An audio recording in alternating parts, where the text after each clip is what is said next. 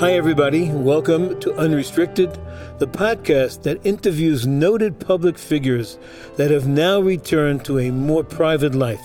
My name is Steve Savitsky, president of B'nai Zion Foundation, former president and chairman of many Jewish organizations. The people you're about to meet have great wisdom and experience. They were all leaders in the Jewish world and have much to share, unrestricted, with our listening audience.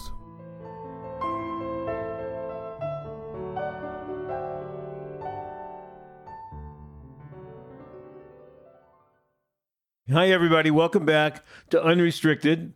And today, I say it always, but today, it's just incredible for me to have Malcolm Hoenlein on the show.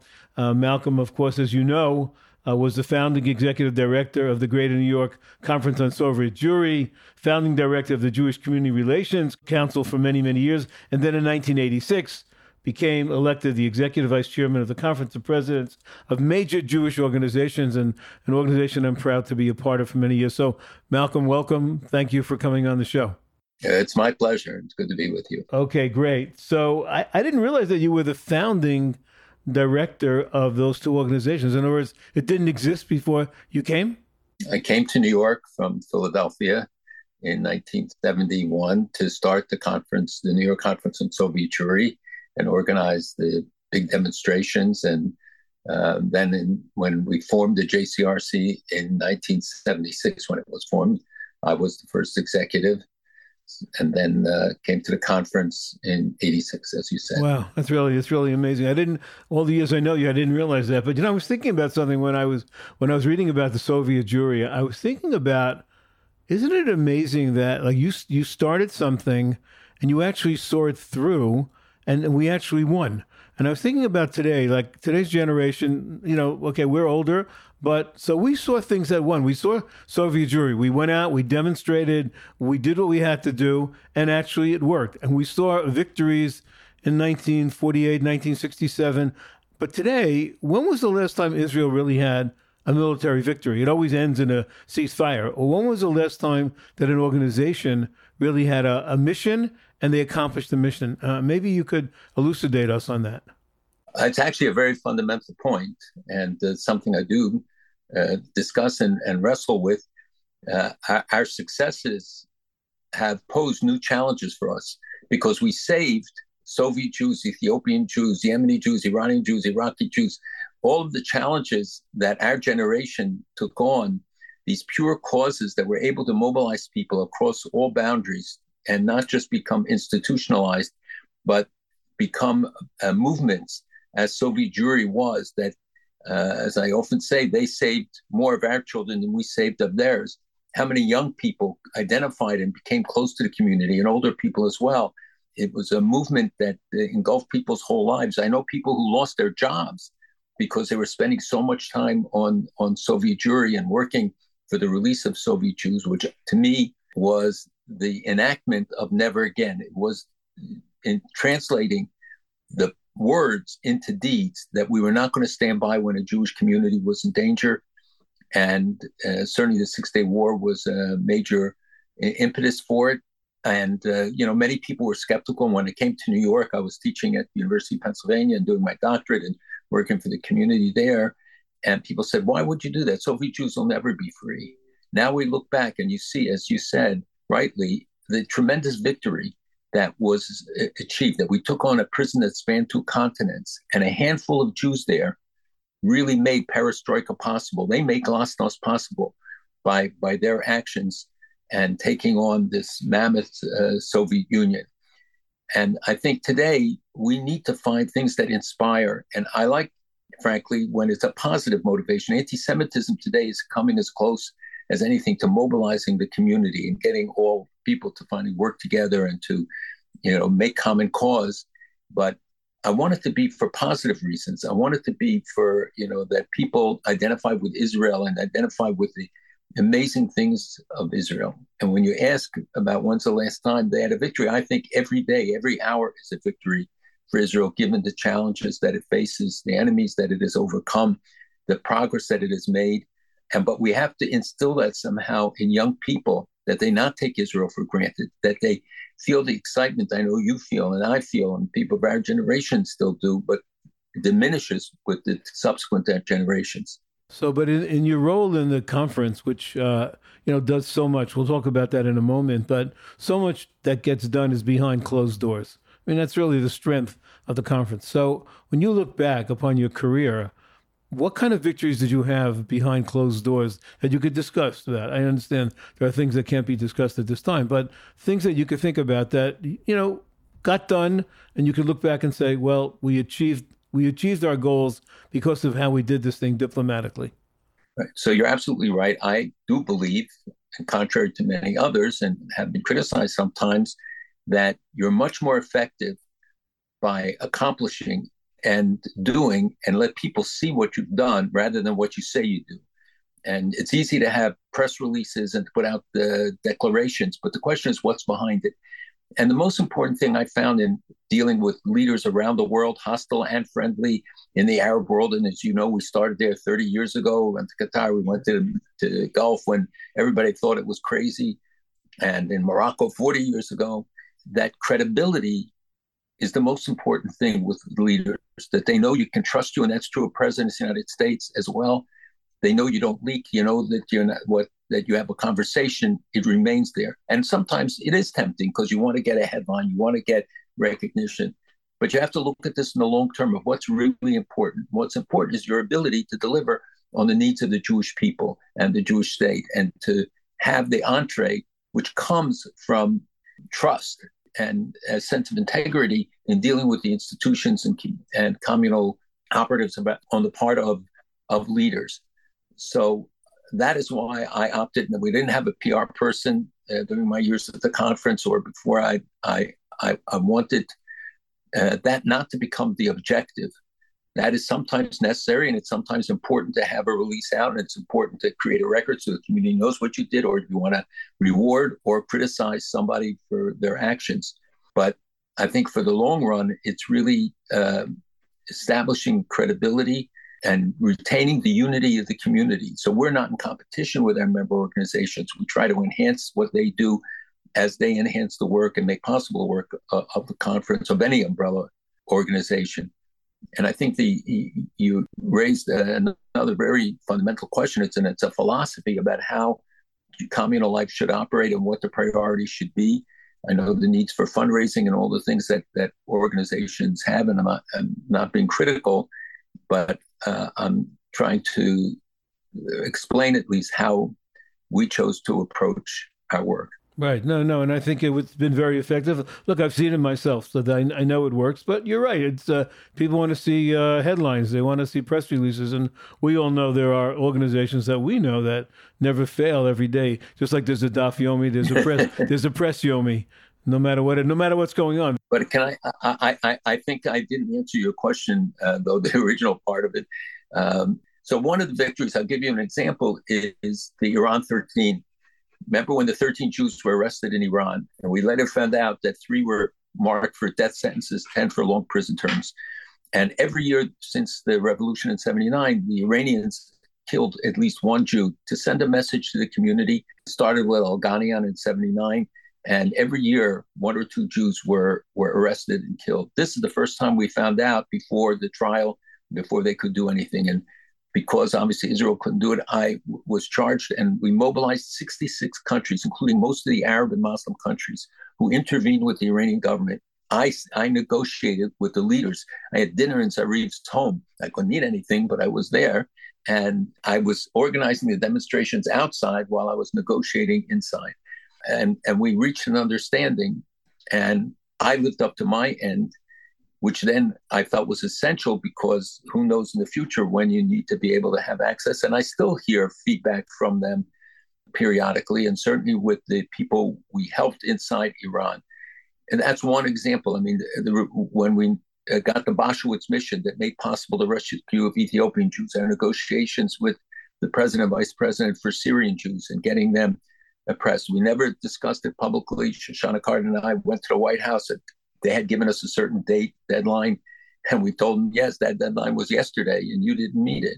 And they snapped to it, and they did it. so many of the things that have been accomplished, and because they need to get credit, the elected officials should get credit, not us, because that's the incentive for them to do more, and to that's the reward that they get for it. Well, that's great. See, that I mean, that's a great example. That people don't know it, but I know it, and that's why I wanted it to come out on the program. I think it's important. So let's get back to the conference for a moment. When you mentioned the Conference of Presidents of Major Jewish Organizations, a mouthful. Most people go, "What is that?" But then when you mentioned Malcolm Hoenlein, it was, of course. Why do you think that is? That people, is it just that you were the face for so long? You were this charismatic figure, and because of that, people never knew what the organization was. They just knew Malcolm Hoenlein. Is that? I mean, that's what I think. I'm not sure. What do you think? No, I think people knew the conference, but as an institution, we didn't promote it on an organizational basis because we didn't want to be in competition with our member organizations. So they wanted to get visibility. It is a difficult thing to head an umbrella group, and I devoted my whole career for more than 50 years running umbrella organizations because I really believe in Klal Yisrael. I believe in the unity of the Jewish people and coming together and putting aside, not dismissing differences, but recognizing and putting them in a context where we can discuss them with civility, but recognize that what we have in common far outweighs our differences. And that umbrella organizations, bringing people around the table, enables you to strengthen that unity, which is the core of our strength. Achdut has been the one precondition, that unity that God set for every great miracle that happened to the Jewish people, from when we stood at Mount Sinai to the rescue of Russian Jews and Ethiopian Jews and all of the others. So, and of course, there has to be a face to it. I give the continuity, but we promoted each chairman, and the chairman people of the conference, whether it was Mort Zuckerman or Morris Abram or Ronald Lauder, all of them, they became well-known and household names as well, but they changed every 2 years. So people don't necessarily adjust to that. And so I think that it's incidental that my name, but it was, when you stick around long enough, it happens.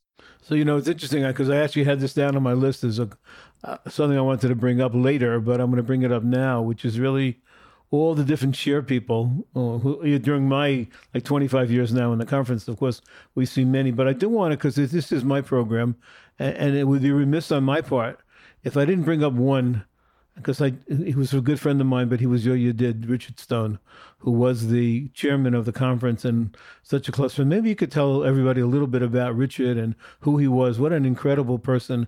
And I just think it's the right thing to do, since you and I are having this conversation, when people are going to listen to it. 100%. And I welcome the opportunity. I think of him every day. So many times still, may sound ridiculous, but I pick up the phone not thinking, because something was happening and I needed to consult or to talk to him. And we talked every day, sometimes more than once. He was a unique individual. He was brilliant, so committed. He did not have the ego investment in what he did. You knew him from his work at the OU, his leadership roles, certainly head of the Soviet Jewry, and as of the Conference of Presidents, and so many things. When I it was building the JCRC and later Soviet Jewry, first Soviet Jewry, I set about and I made a list of the people that I wanted to get involved, people who I knew about and people I had heard about. And he was one of them way back then. And he was a lot younger, but he became part of not only the conference, but of my life. And, his intelligence, his own background, he had so many contacts, but growing up in New Orleans, he had a different perspective, which I think is beneficial when people come from out of New York. You have a sort of less myopic view of the world than New Yorkers do. And he, when he took on anything, he started doing Yaf Yomi. He finished the whole Daf Yomi. He would sit on the plane with a Gemara, no matter where we were in the world. We all saw him as well on the trips. We used to see him sitting there in the corner, and he was so devoted to the things that he undertook, his family, to his friends. There was nobody better. Yeah, no, he was quite a person, someone who I really respected and admired so much from all the years at the OU and just the friendship. But I really wanted to just mention his name because we talk about the different chairmen, and they were all interesting people. You knew them better than I did, but I thought it was fun, like every 2 years getting to know somebody.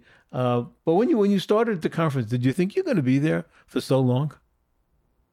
In all my career, life, I never looked for a job. Everything just happened. That day, I was offered the day that my predecessor passed away suddenly. He died giving a speech. I was offered the job to head the UJA Federation in New York. And I was faced with this dilemma because I had done a lot of work with the conference. I organized the rally when Arafat came. I organized certain conferences and things for the president's conference when we, came out with Jackson Bannock, and we did the rally for against the exit tax. So I did it for the president's conference from the JCRC, and through our mutual friend, Rabbi Israel Miller was the chairman. And I never would have said no to him anyway, but I wouldn't say no to any of it because we had the capacity to deliver to people, to organize. And the president's conference staff is and was always very small. So, just comment about the variety of people that served in the role of chair just in my time. We had a Sephardi, Leon Levy. We had Morris Abram, who was a statesman par excellence, served 4 presidents of the United States. Somebody like Mort and Ronald Lauder, Jimmy Tisch. I don't want to go through all the names because then I leave out some. And most recently, Arthur, and Steve Greenberg and June and now Diane Loeb. And I mean, such an array of people. No two were alike in any way. And they came from every background. You had Reform, Conservative, Orthodox, and majority Reform, I would say, or affiliated with Reform synagogues, but all sharing that common commitment to the Jewish community and motivated by it. And I tell people it was my job to adjust to them, not theirs to adjust to us. And each one's leadership style, as you said, it made it more interesting that you bring in new life, new views, new visions to the conference.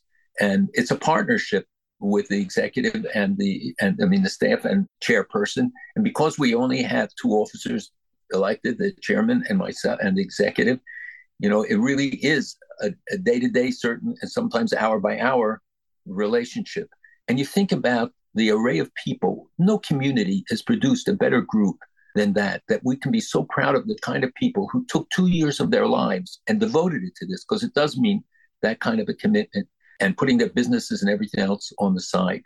So I know it's easy to criticize leadership. It's easy for people to sit on the sidelines, but get involved if you want to make a difference.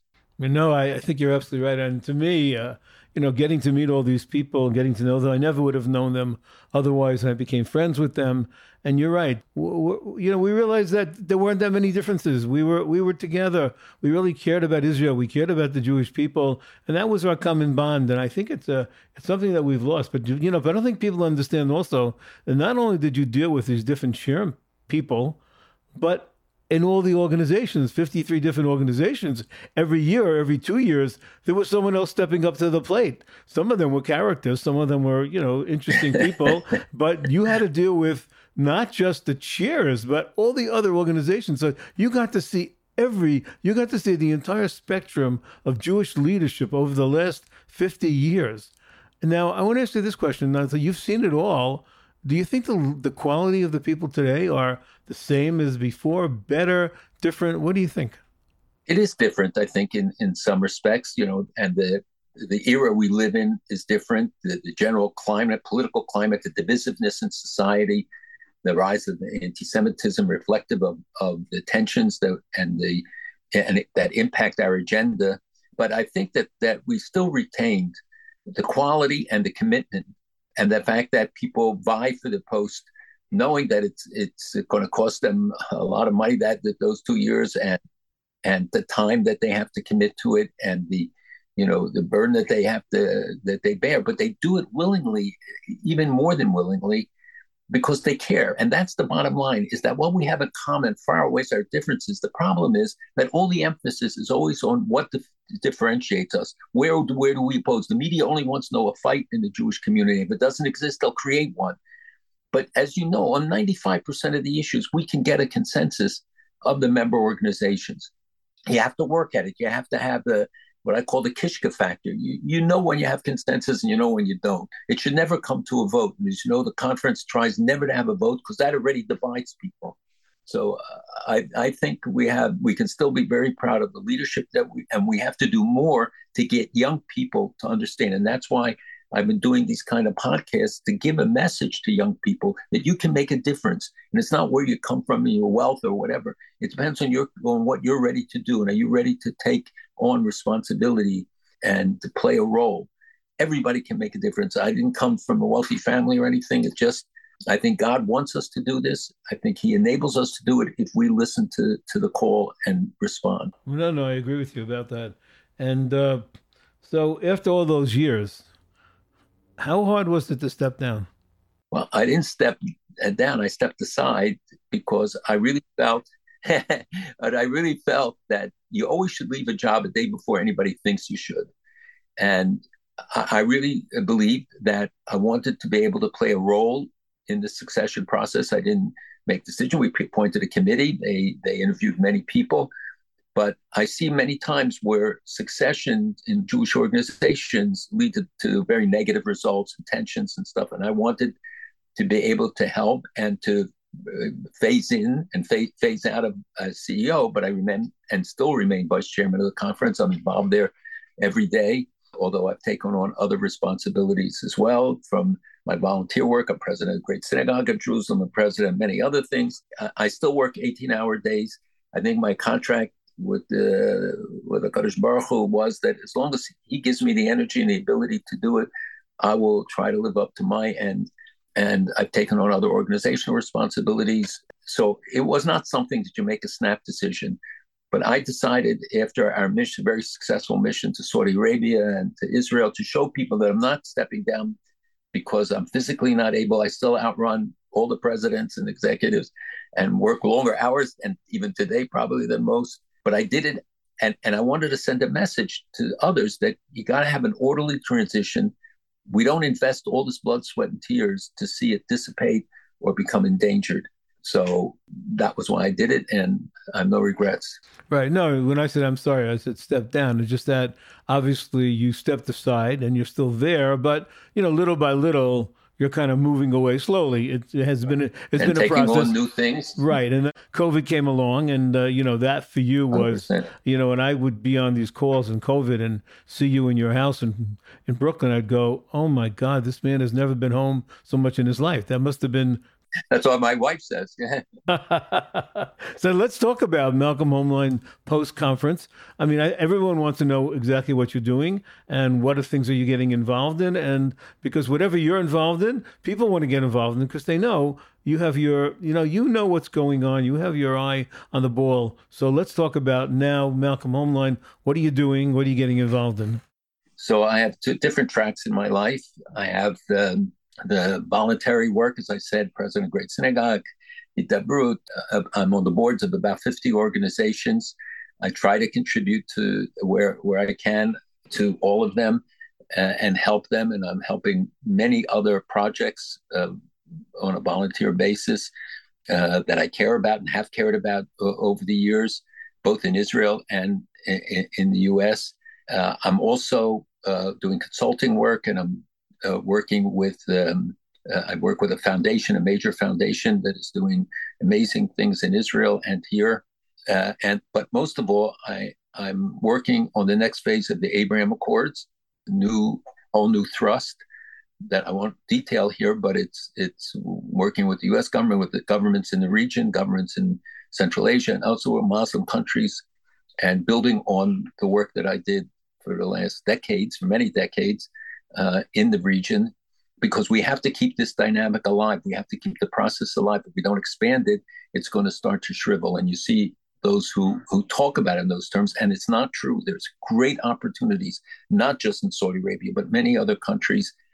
And, just as an individual doing this and I've been meeting with the presidents in those countries, and I hope to be able to start bringing high-level delegations of people who can help. We have to strengthen the ties within the societies. So I'm more interested in the Chamber of Commerce than the Foreign Ministry to help build those relations, to create facts on the ground.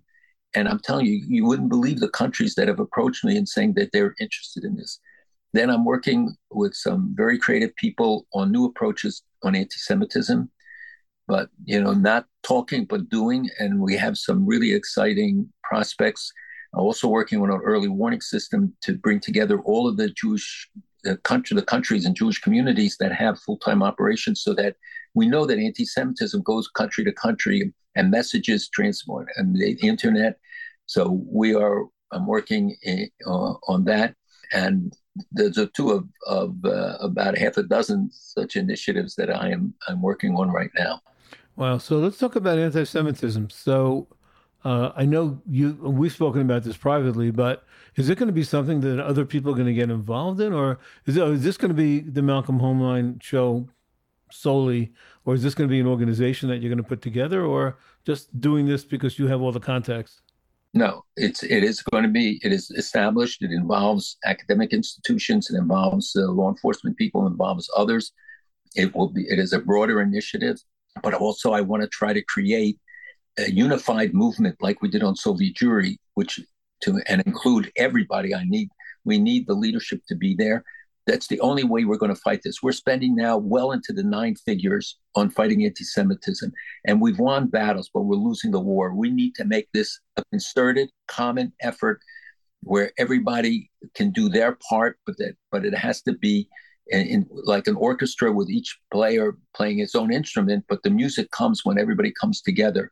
And I believe that anti-Semitism requires all the resources. It's a huge challenge. We're facing state sponsors of anti-Semitism, all the hate groups, left, right, minority, Muslim, and most of all, I think it's important for us to shift the onus to the non-Jewish community. That we act as if we're the perpetrators. We take responsibility for it. We're the victims. And it's not going to work until the non-Jewish world, and that means entertainers, academia, politics, judiciary, everybody is forced to. And I think the White House statement was important in that regard because they said to every agency of government, you find out what you can contribute to the war on anti-Semitism. You have to decide.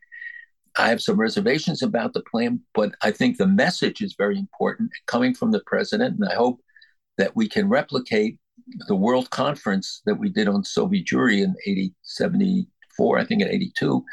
Begin led one, Golda the other, to do that on anti-Semitism. And I've tested it with world leaders. And frankly, I've gotten a great response to it. I think they understand what this means. No, I agree with you. I think everybody has to have their role, but we have to put it together. Everybody has to know they're a player.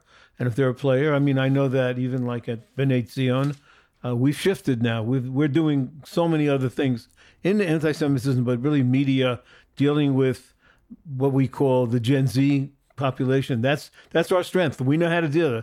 We know how to deal with influencers. We know how to do that well. But someone else should do something else. I mean, if we could put it together, I hope and pray that that's going to work because that's what we need. We're smart people. We have money, but we have to use it wisely in this particular battle. So I'm glad you're getting involved, and hopefully people who are listening are going to find out what could I do to help, and organizations could say, let me be a part of it. So God willing, we'll make that work. Look, I could go on and talk to you all day and all night, obviously, because, you're just such an interesting person. You've done so much, but I just wanted to talk about one or two other things. I don't think people know that you've got a great sense of humor. You're a very serious person. You're so intellectual. You know so much, but people don't understand that part of your success, I believe, is your sense of humor because I've been with you in situations that were very, very tense, and you were able to diffuse it with a word, a quip, a joke, or something. Could you think of one or two examples of maybe where you use that to break the ice? I would tell you that it's a natural thing. It's not something you plan, but I have very few gifts. I can't draw, I can't dance, I can't sing, I can't play an instrument. Very few things that HaKadosh Baruch Hu gave me. But one is that he gave me a quick wit, a humor, and you have to use it carefully. You can't do insulting things, and you have to know when to do it or not. But it is true that even with the worst dictators, with Putin or the old Aliyev and with the leaders around the world and Erdogan, I broke the ice because sometimes if you get somebody to laugh, they put down their defenses. They begin to relate to you in a different way. And it's not the particular examples as much as it is the idea that human beings share a common nature.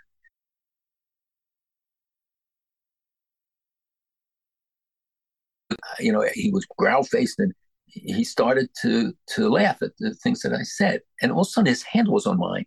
And his staff thought we were dead. I'm telling you, they told me afterwards they never saw him laugh.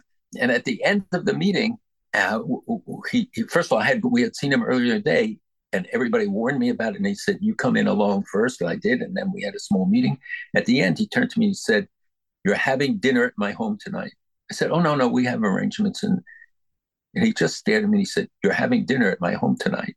So we went. There was no arguing that. And at the end of the dinner, all of a sudden, he reverted back to that stern face and he stood up and he said, "Follow me." He didn't speak English during the dinner. And, I couldn't eat anything. So the whole time I'm mushing stuff on the plate because there wasn't a single thing we could eat. And we walked down this hallway and he opens the door and I look down. It's pitch black in the basement. And he said, "Go down, please." I said, "No, I don't think so." I said, "Oh," and everybody is looking at me, and I'm looking at that, and he just waited, holding the door. So I walked down, and it was totally dark, and I see in the distance a little light, and he leads us towards that. And I figured there was gallows there, and they were just, prepared for us. And then he opens the door, and it's a man cave with fake stalagmites and stalactites, all those things, hanging from the ceiling. And he served us an aperitif, a post dinner. That was the highest covet he could give, honor that he gave people, guests, was to invite them to his thing and to continue it. And I'm telling you, there are, when Putin came into the meeting and he looked at me, he said, "For you, I kept the generals waiting." I said, "What generals?" There were no generals outside. When we came out, the head of General Motors and General Electric were sitting waiting for the next meeting with him. and, and you're right. Human nature is universal generally. Everybody has their own characteristics. I'm not saying it works with everybody, but if you show that you're genuine and you can, and if you're a sincere advocate for your cause, and if they sense that, it already breaks down so much of the differences. I was honored at the World Conference of Religious Leaders in Kazakhstan, and I didn't know I was going to be, but I was seated. The Pope was there, the head of Al-Azhar, the Foreign Minister of Pakistan, me, and the Ayatollah from Iran. And I was seated between them, and he wouldn't talk to me, didn't look at me. And then when he came back from the break, I just looked at him quickly and I said, "Did you study in Qum?" And he was caught off guard. I said, "Qum, you know Qum?" Qum is the religious center where they go and study it. And I said, "We have a similar system with yeshivas and we study." And he said, "I was 20 years in Qum." And then he started telling me that he lives across the street from the synagogue in Tehran. And all of a sudden, it was a whole different relationship. And then as soon as the people came in, he just sat down again because he realized it was all being televised. So I don't know how the late Ayatollah is doing, but I hope he survived it. No, but it's really unbelievable. Anyway, it's incredible. I want to end it. I have this thing, Malcolm, I call it the lightning round. I'm just going to ask you some quick questions. Give me the first thing that comes to your mind. Okay, you ready? Here we go. This is hard for you, I know. Who's the greatest person you ever met?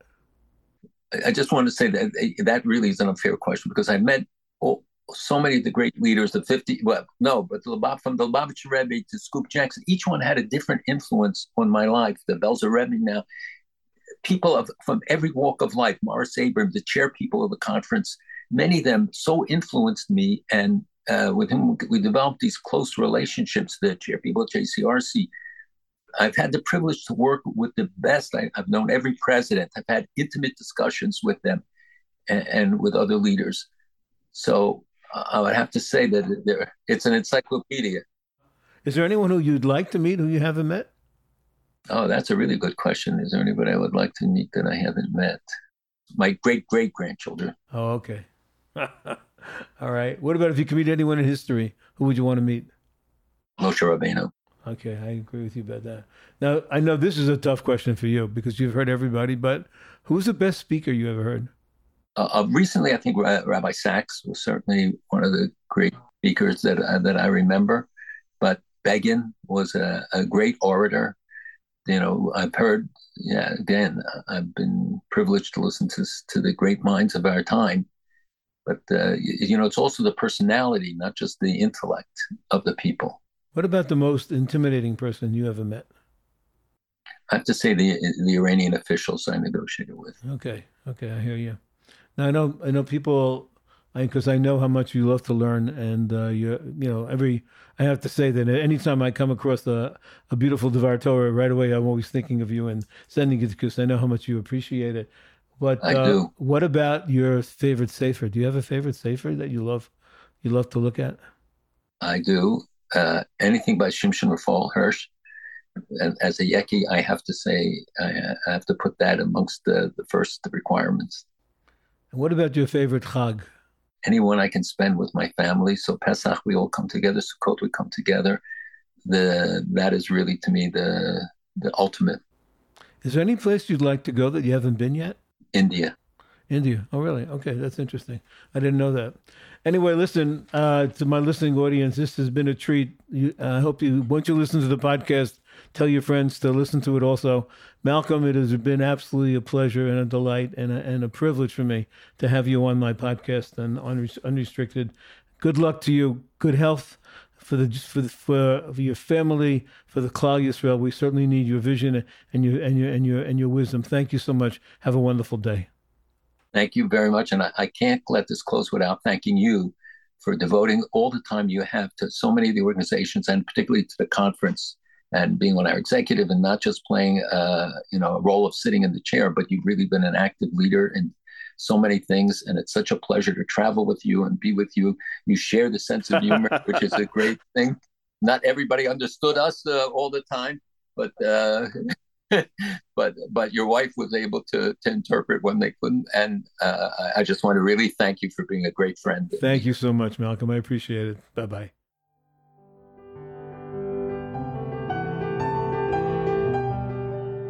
Thanks for tuning in to Unrestricted, hosted by Steve Savitsky. The show was produced and edited by Gilad Brownstein and is a production of B'nai Zion.